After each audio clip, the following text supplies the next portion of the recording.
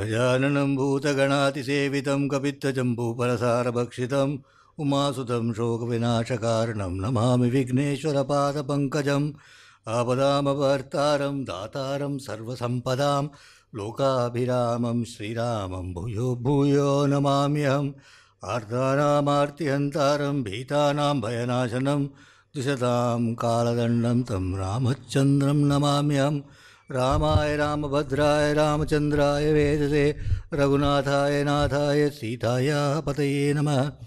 कूजन्तं राम रामेति मधुरं मधुराक्षरम् आरुह्य कविता शाखां वन्दे वाल्मीकिकोकिलं वाल्मीकिमुनिसिंहस्य कवितावनचारिणः शृण्वन् रामकथानादं को न याति परां गतिं गोष्पदीगतवारीशं मशकीगतराक्षसं रामायण महामाला रत्नं वन्दे नीलात्मजम् अंजनानन्दनं वीरं जानकीशोकनाशनं कपीशमक्षहन्तारं वन्दे लङ्काभयङ्करम्.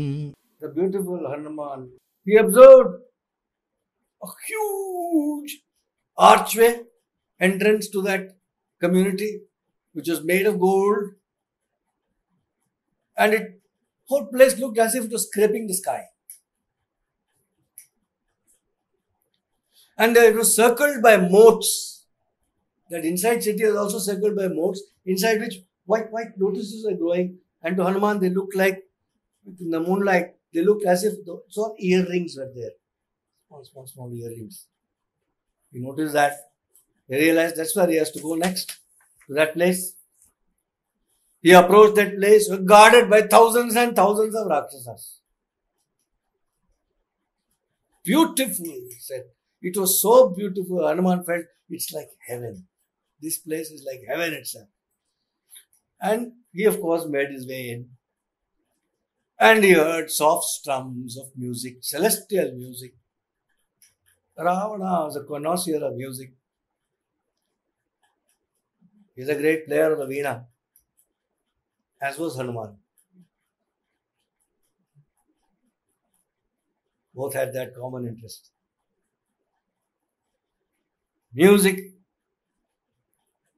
There were horses, hybrid horses neighing inside. There's a tinkling of ornaments. And there were all kinds of beautiful cars, as you call them now. There were lovely chariots. There were aerial chariots which could fly. There were horses. There were huge elephants. Elephants with four tusks. And all kinds of birds. Beautiful it was inside. Went in there. He entered that city, inside the city wherein Ravana lived, surrounded by ramparts of gold and silver, interiors of pearls and gems, walls which were regularly washed with chandanam and agaru and all that. Hanuman entered. By now, the moon was swimming in mid-heaven.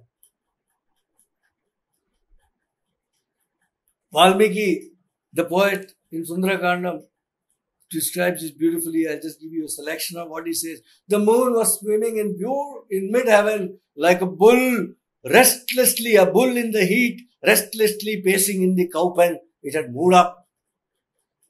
It was a flood of beams, a canopy of light over Lanka, which was cooling the land and dispelling the sorrow of all Rakshasas. The moon to Hanuman, it looked like a swan in a silver cage. Or if you happen to go to the Sundara mountain and you enter a cave and inside you find a majestic lion sitting. The moon was looking like that in the sky. Or like pictures you might have seen of a place, a huge rock, and on top of that rock a lion is perched. It is his rock. Likewise, the moon was up in the sky, or like a heroic warrior on top of a tusker. A huge tusker is there in the battlefield. On top of that, Bhimasena is sitting. How will you? Like that, the full moon was up in the sky. Blessed was this second watch of the night, says Valmiki. The second watch of the night, when by the brightness of moonlight, heaven's gates had been thrown open. full moon night in Lanka, past midnight. Just past midnight. In Lanka, it is happy hours. Rakshasas were enjoying themselves in group plays of various kinds. Valmiki says, it was also time that saw Rakshasas and Rakshasi lovers happy and reconciled. Their little quarrels of the first watch of the night made up. Music of strings fell sweetly on the ears. Rakshasas were actually capable of unimaginable ferocity. Were all out in frolic. He's noticed a number of houses which are full of drunken Rakshasas. Drunken Rakshasas, fully drunk, disputing noisily, gesturing violently, shouting abuses at each other. All that was going on. He saw Rakshasas throwing out their chests, hugging their Rakshasi women. He saw Rakshasas who kept on changing their dresses frequently. They'll wear one dress. Apparently, Hanuman was suddenly go wear another dress. Check, not liking it, another dress. Changing their dress after 12 in the night, they were not satisfied with what. Frequently, they were changing their dresses every now and then. And when they liked their dress, they twanged their bow.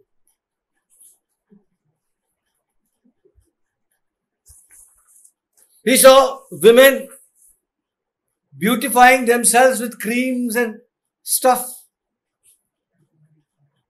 He saw some women sleeping, others with beautiful faces laughing, and others who were angry and were heaving deep sighs. The city, to Hanuman, this city, within the city, looked like a great pool with hissing snakes.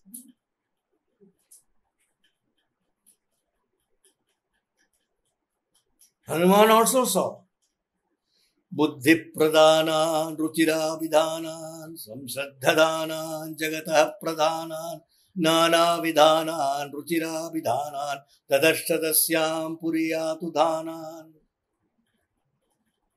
Buddhi Pradhanan. He saw in the city of Lanka Rakshasas who were great intellectuals. Buddhi Pradhanan.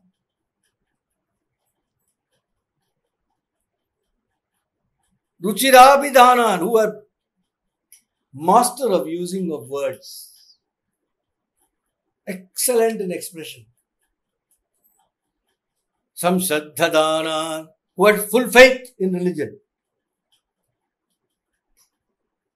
Jagatah Pradhanan, preeminent people, all noble people. Excellent people. Heroes of different kinds, who had followed good practices and they had lovely names, nice sounding names, good people, good faith in God, lovely use of expression, great intellectuals. Such people were also there, and Hanuman noticed in Lanka. He saw that these people had great qualities. Had great qualities, and their actions, he noticed, were in line with those qualities. He also saw others who, although they looked ugly, but they seemed to be very efficient in the discharge of their duties. Pakka, they were doing their work. They looked ugly. Tato vararha suvishuddha bhava tesham striyastatra mahanubhava priyeshu paneshu chasakta bhava tadarshatara iva suprabhava. And then he saw those Rakshasas, women, this Buddhi Pradhanan and others, these high intellectuals, also the other they saw their women, Vararha, who were beautiful and they were worthy of the choicest of dresses and ornaments. They were pure-minded and glorious in their virtues. And they were shining like brilliant stars. And they were absorbed in their lovers and their wines. There were some women radiating beauty, Valmiki says, radiating beauty, extremely shy, locked in the embrace of their lovers at night like birds hugging. And then he saw on top of the terraces of lofty mansions, it was full moon night. Rakshasas were sitting, their beloved sitting on their laps, and they're watching them, enjoying the night. And then he was looking around and he saw strange sights. He saw Rakshasi women, beautiful women, going out in the night all by themselves, walking alone into the roads. And then he followed them and he realized they're all going to meet their different lovers here and there. And then he also saw the other way. There were other Rakshasi women, fascinatingly attractive, who are happy with their lovers coming to them in their own homes. They never went out. He saw ever so many beautiful moon bright faces of women with curved eyelashes, lovely ornaments that seemed like woven garlands of lightning. He saw here, he saw there, he saw everywhere, but nowhere could he spot Sita. How would Sita be? Sita kidnapped by Ravana. She would resemble, had she been the full moon, right now she would probably resemble a faint digit of the moon. She would resemble a streak of gold which is covered with dust. She would probably be like a tearing wound made by an arrow which is covered with blood. Or Valmiki gives one more beautiful analogy. He said she probably would be, if there's a cloud and one small bit of it, a rag, he calls it a rag, part of the crowd. A rag of a cloud torn away by the wind. Small bit floating somewhere. Like that she may look. Sita, the mind-born Sita, who was ever established in Dharma, who ever abided in the heart of Rama, that Sita, whose eyelashes were so beautiful and her voice was so musical. He did not find. Sita's voice is much, understatedly, Valmiki drops in that here and there, that she had a melodious voice. There's one story I remember only in half of Lakshmi, Parvati and Saraswati together, and Parvati requesting them, let's have some music. And they don't want to do that. She convinces them, no, you do it. And then Saraswati takes her veena, dusts it, etc. to start playing. I think Lakshmi either does the cymbals or something like that. And they start. Very beautiful. And Parvati merely says in her thing, Shabash or something. She says, nice. Both of them stop. Close the veena. We can't. This voice of yours, we can't compete. Just the voice. Shabash. Enough. We can't play in front of this voice. Sita's voice. No, he had not found Sita. And Hanuman, the great ape, suddenly he fell into, his mind became blank. Sudden blankness.